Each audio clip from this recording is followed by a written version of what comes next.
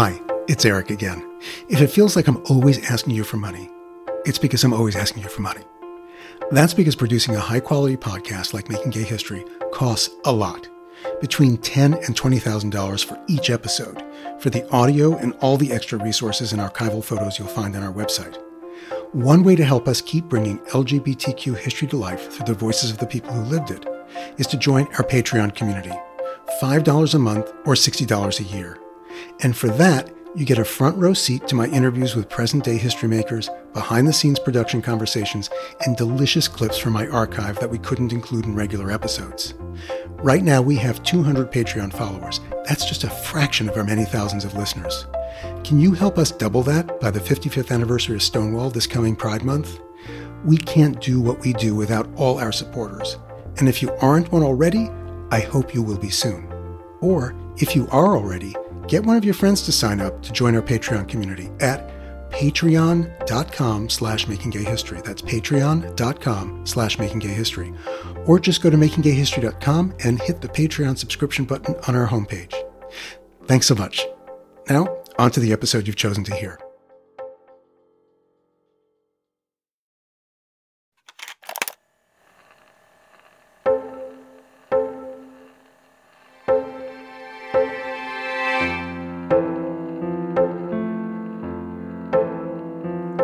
I'm Eric Marcus, and this is Making Gay History. This season, we're reaching beyond my own collection of interviews to bring you voices from the Studs Terkel Radio Archive. The archive holds more than 5,000 programs that the pioneering oral historian and broadcast legend recorded for WFMT Radio in Chicago between 1952 and 1997. And that's where we found a half-century-old interview with Quentin Crisp, a writer and performer who was known above all for being unapologetically himself. Quentin was born Dennis Pratt on Christmas Day 1908 and grew up in suburban London. In his early 20s, he left home, changed his name, and began to cultivate a dramatic personal style that provoked both curiosity and hostility in a rigidly conformist age.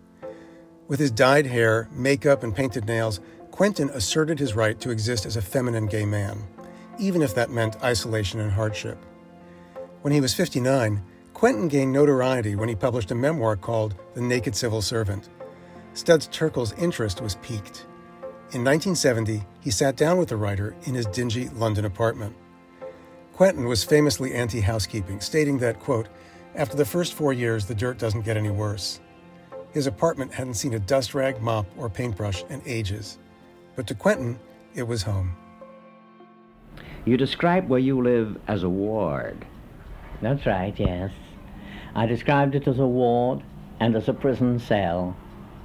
But it's also a sort of kind of asylum. It's also an escape.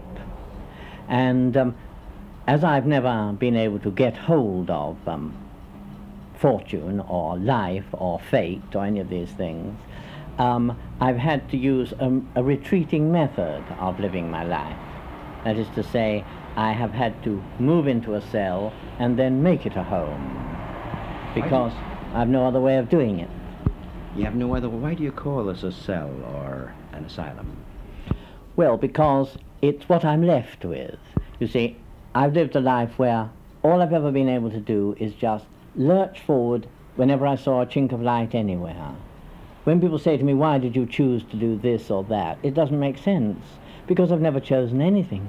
All I've ever done is just think I could do that. I mean, all the jobs I've had were the jobs I could get, because that's been my whole life. The people I know are the people who weren't ashamed to know me. The places where I've been in are the places where the landlady didn't turn me out.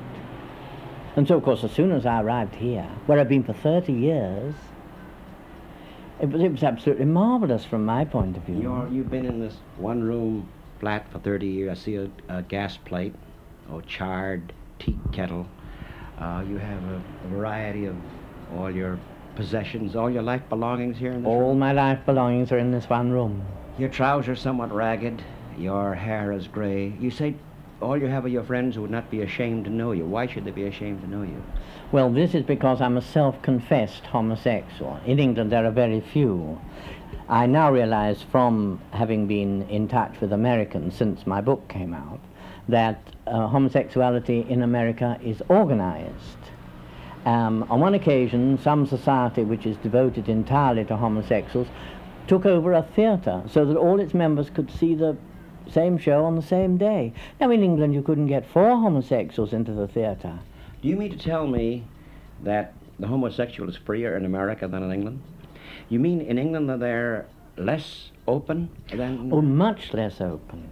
Much less open. You could not get a homosexual society going here. You can have a club which is taken over by homosexuals, and then the proprietor makes up his mind what to do, whether to turn the first half dozen of them out, or whether to let them come and let the place become known as a homosexual club to other homosexuals. It's the English temperament. You see, in England they don't even like sex, long before we got to peculiar sex. And this is, in France, they regard almost all English people as homosexual because they speak so badly of women. I mean, after all, in America, a woman is called honey and sugar, but in England she's called old girl. I mean, who wants to be an old girl? What interests me mostly in this conversation, Mr. Crisp, is you yourself, your life, study of loneliness perhaps, or friendship, madness, what you call madness and what you call sanity, because you describe this room and perhaps beginnings. Who is Quentin Crisp? Well, from childhood on, I was homosexual, of course. That is to say, I lived in this dream of being a woman. If you'd asked me when I was young what I wanted to be, heaven knows what I would have said, but I wouldn't have said I wanted to be an engine driver, and I wouldn't have said that I wanted to be an admiral on a ship. You see, the fact is, when I was young, all I really wanted, of course, was to be a chronic invalid, because then I would have been able to live at home forever, I would have been special, I would have been looked after. You wouldn't have to face that which was outside, is that it? This is a huge part of it. First of all, to gather together all my mother's attention by hook or by crook, even if it led to her disliking me. And secondly, to avoid the outer world, because I felt so totally inadequate. And this never left me, because I've never been able to do anything. The only job I've ever had where I understood what I was doing was being a model. Otherwise than that, I just was put into jobs by my father. He tried to find me jobs, but I couldn't even get them. Then other people found me jobs, and I did them as well as I could, but everyone knew that I was hopeless. When you were a small boy and you had this feeling, you were afraid of the outside world, you wanted to be the chronic invalid, so was it a fear of growing up? Was that it? If you had to grow up, you had to leave the home and go out into the world? If I had to grow up, I would have to, comparison would be made between me and real people. You see, while I was a child, more or less everything is forgiven. But when you grow up, you're not. They can see you're the same age as other people with the same education. Why aren't you forging ahead? Why aren't you amassing property, gifts, anything you like? You see, I had the jobs, what you might call the odd jobs. I have the income that you've got left with after you've confessed this. You mean to say that you're denied jobs on the basis of your homosexuality? No, I'm denied jobs because I can be seen to be homosexual. You could apply for a job, and when you'd gone, the interviewers could look at one another and say, I think he's queer. But what they don't like is that you can be seen to be queer. Money and you were never very close. No, I've never earned more than £12 a week in the whole of my life, and never for long. And over the book, I made a small amount of money, but even that wouldn't be enough to change my life. It's just money I can cling on to until I need it most. But I'm always at the losing end. This is absolutely inevitable. Why is it never that you are always at the losing end? If you're on the outside, you're just clinging on. And the slightest rocking of the boat, you fall into the sea. When did you first realize that you were on the outside? I should think when I was about 18 or 19 or 20. But I'd never heard the word homosexual used then. So I imagined I was the only one. This now is some almost half-century, some 40 years ago or so. It was 40 years ago. I'm now 61. Yes, about 40 years ago. And since the subject had never been mentioned to me, I didn't know it existed. How did your parents feel? Or well, you? My father tried to behave as though the whole thing was sort of non-existent. He waited for it to pass. It never did, so he never spoke about it. He tried not to speak to me as far as he could. My mother alternately indulged me and threatened me with the outer world. I don't think it goes on nowadays, but in a time gone by, every parent said to its child, you can't go on like that when you go out into the world. And they said it to me. Nobody ever said, I suppose when you grow up, you'll meet people as mad as yourself and you'll get on all right with them. These were the words I waited to hear. 40 years ago, there were thought to be certain people who were homosexual, and they were a separate race of people. And this, of course, is no longer so. We now realize that men are not heterosexual or homosexual, they're just sexual. And this we didn't know in the beginning, or I didn't know anyway, and certainly my parents didn't know. I don't think my mother ever really understood homosexuality at all, and my father would only know what a male prostitute was. Did you practice that for a time? Yes, I've been what's called on the game, but there again, I was a total failure, because you've got to be very sharp, and you've got to be very tough, and you've got to have the nervous stamina of an ox, and all these things I failed to have. So that even a life of sin I couldn't make it go on. You say you couldn't make go even in a life of sin. You failed even at that. Even at that. And the purpose, I suppose, of male prostitution, as with, for that matter, prostitution as we know it, was to make $1, I imagine. To make $1. And, of course, in those days, if you made 10 shillings out of one man, you were lucky. We're talking now about money, aren't we, at the moment? Money. We haven't talked about love, have we? Well, no, that I don't think I could have made a go of either, even if I'd tried. But I recognized that love was out, as far as I was concerned, right from the beginning. Why was that? Well, I don't think I could have coped. Who could I set up a house with, set up a flat with? It would have been too difficult. What would have happened to him? He would have been reproached from morning till night. It would have been a sacrifice too great for anyone to make. Because wherever I live, the whole neighborhood knows I'm there. Ah, that's it. We should point out, perhaps, that Mr. Quentin Crisp dresses quite bizarrely. You did in the past. Today it's less recognizable as that, but you were always, you did this unashamedly, because you did. As a result, you say, acquaintance of yours might feel... Any acquaintance had to put up with quite a lot, because to walk with me through the streets was to get anything from abuse to definite attacks. Have you been physically attacked? Oh yes, all the time. Abused, attacked, made fun of. This I expected. I didn't know it would be as bad as it was. I assume, anyone assumes in England that if they wear a bizarre appearance, that they will be made fun of. But it was worse than I imagined, because I was followed by crowds in the street, so the traffic couldn't get by. So amazing was it. Well, now this doesn't happen, and I haven't been attacked physically in years. There were days when you were followed by crowds in the streets. When was this? Oh, this was in the 30s. The 30s. What can you recreate at the moment situation? Do you recall? Well, you see, it's very difficult for anyone who doesn't remember such early times to get used to it. No man ever wore anything except a dark suit out of doors. To wear suede shoes was to be under suspicion. You had to search your appearance for any sign of effeminacy. I want to come back to those days when the crowds followed you. Mm-hmm. Well, this was chiefly in the West End of London, in the heart of London. And if I was there, one or two would follow me, and then other people would wonder what they were following, and the people at the back in the end certainly couldn't see who I was. The police had to disperse the crowd. The police had to fight their way through the crowd and say, go away. There's nothing to look at, etc., and get them to move on. This didn't, of course, happen every day, but it happened quite a lot. What was the police attitude toward you? That I was a nuisance. But I was years before I was actually arrested. It was during the war that I was arrested. And this was, I think, simply because by that time I had exemption papers saying I was homosexual. So the police could stop you and say, can I see your identity card? Can I see your exemption papers? Let me understand this now. You carry ID papers, exemption papers.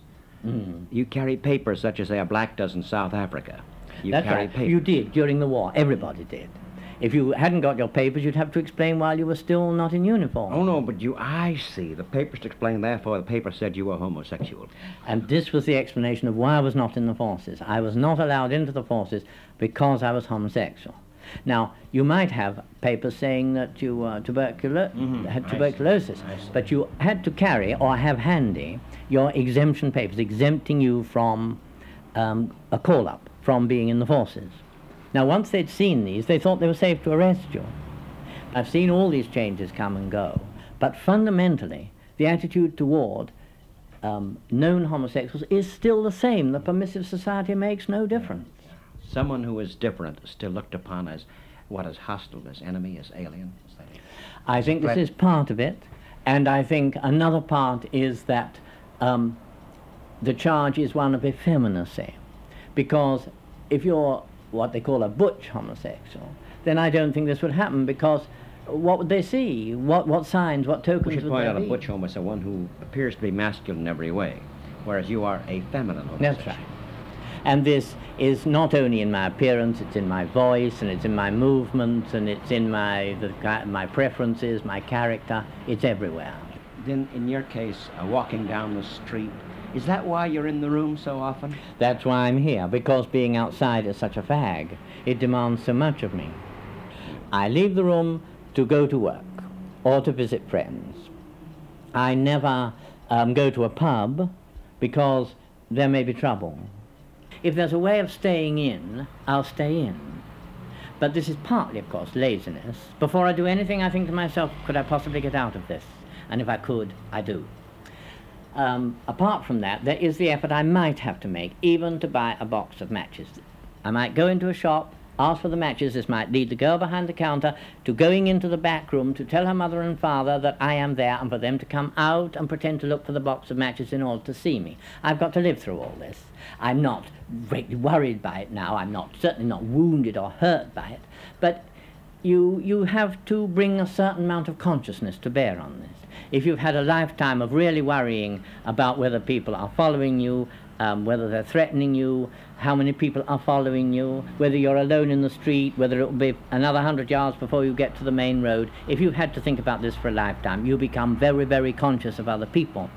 Well, now, I'm not really afraid of people. There might be some special circumstances when I would be afraid. Otherwise, I'm merely conscious of them, and I rally my forces to meet the occasion, because everything is an occasion. Everything is an occasion, Yes. you say. If you're eccentric in any way, everything becomes an occasion. What do you believe in? I believe in absolutely nothing. I can't afford to, because I may have to change at any moment. Wait a minute. Why can't you afford to? Because I'm the weakest person. The strong can say they believe. But the weak must accept everything. I must change my opinions every week if necessary. But if you were weak, why would you deliberately put on those bizarre costumes and put on makeup and lipstick and walk down the streets? If you were weak, you wouldn't do that, would you? Well, I was, of course, stronger when I was younger. And as I say, when I began, I didn't know how tough it was going to be. I thought, oh, people may shout at me, but I didn't realize that I would actually be beaten up and fairly constantly. This is due to several things. One, I was so poor that I had to live in the poor parts of London, where everything is tougher. And this means that you get more beaten up more often. Also, I think the fact that I am doing it, not merely doing it, but I'm seen to be doing it deliberately, defying them, protesting. I think this annoyed them more than the mere fact of my being homosexual. Because a lot of people who beat you up are quite used to homosexuals, especially nowadays. They don't like protesting homosexuals. And of course, protestation is like a drug. In what manner did you protest? I mean, you protested. Well, my appearance was one long protest. I obviously have at least some feelings of guilt, because all protest is a kind of guilt. You say you have feelings of guilt? Well, guilt is actually a strong word. Feelings of sin? Not really sin, not really guilt, but feelings of being different, and certainly not of liking it. I have known homosexuals who thought the whole thing was wonderful and amusing and adventure and so on. I've never liked it. I never want to be on the outside. I never wanted to be someone whose sex was an object, whose sex was a subject of discussion. If I'd been a woman, my sex would not have been the subject of discussion at all. I should never have had to explain myself, defend myself. You said guilt earlier. Are you religious? No, I have no religion. I have no religion, and I suppose guilt would be the wrong word, since guilt must refer presumably to trying to win or feeling you've lost the opinion of God. I'm not worried by theories of God, and I'm not really worried by society. But obviously if I were totally unworried by it, then a protest would not have been necessary, would it? So it must be that I've had to accept the fact that of criticism. I've had to cope with criticism. I haven't been able to ignore it. And this is because I've not been a strong enough character. Because if you were truly strong, you would simply neither confirm nor deny. And this is what I haven't been able to do. When criticized, I protested. So therefore you were a protester. And being a protester, you were protesting chains you were forced to wear. So indeed, then, you were pulling at your chains, weren't you? I was pulling at my chains, and I now know this was a great mistake. Because what is freedom? It has to be inside you. It can't be on the outside. Free to what? Total freedom doesn't exist. The young people of today speak of the revolution. Now, the worrying thing about that is not the word revolution, but the word thee. Because there will be no revolution in that sense. There will be no sudden moment at which everything changes. Revolution is a perpetual process. Beyond the horizon are other horizons. Well, we haven't talked about loneliness, have we? No. Are you? Am I lonely? No, I'm quite often alone and have been from the beginning. And I like this. I couldn't cope with a life in which I lived with somebody. A lot of people say, isn't your life lonely? And I say, yes, but it's something, one, that it's just as well to accept, but also, I now actually prefer it. Of course, when I was young, I hoped to meet somebody who would cherish me and look after me and admire me and all these things. This never happened, and it never occurred to me that it didn't happen because I wasn't lovable. I assumed that it didn't happen because I was homosexual.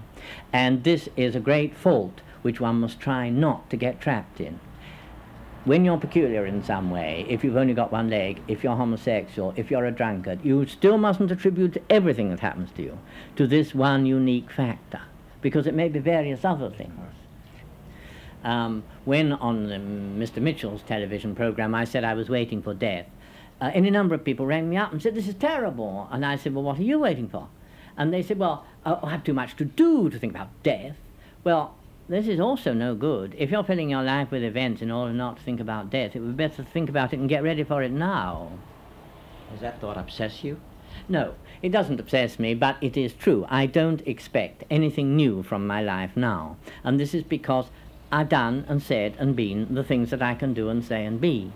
If I hadn't, then I would still be waiting for the occasion to arise when I could express some more of myself.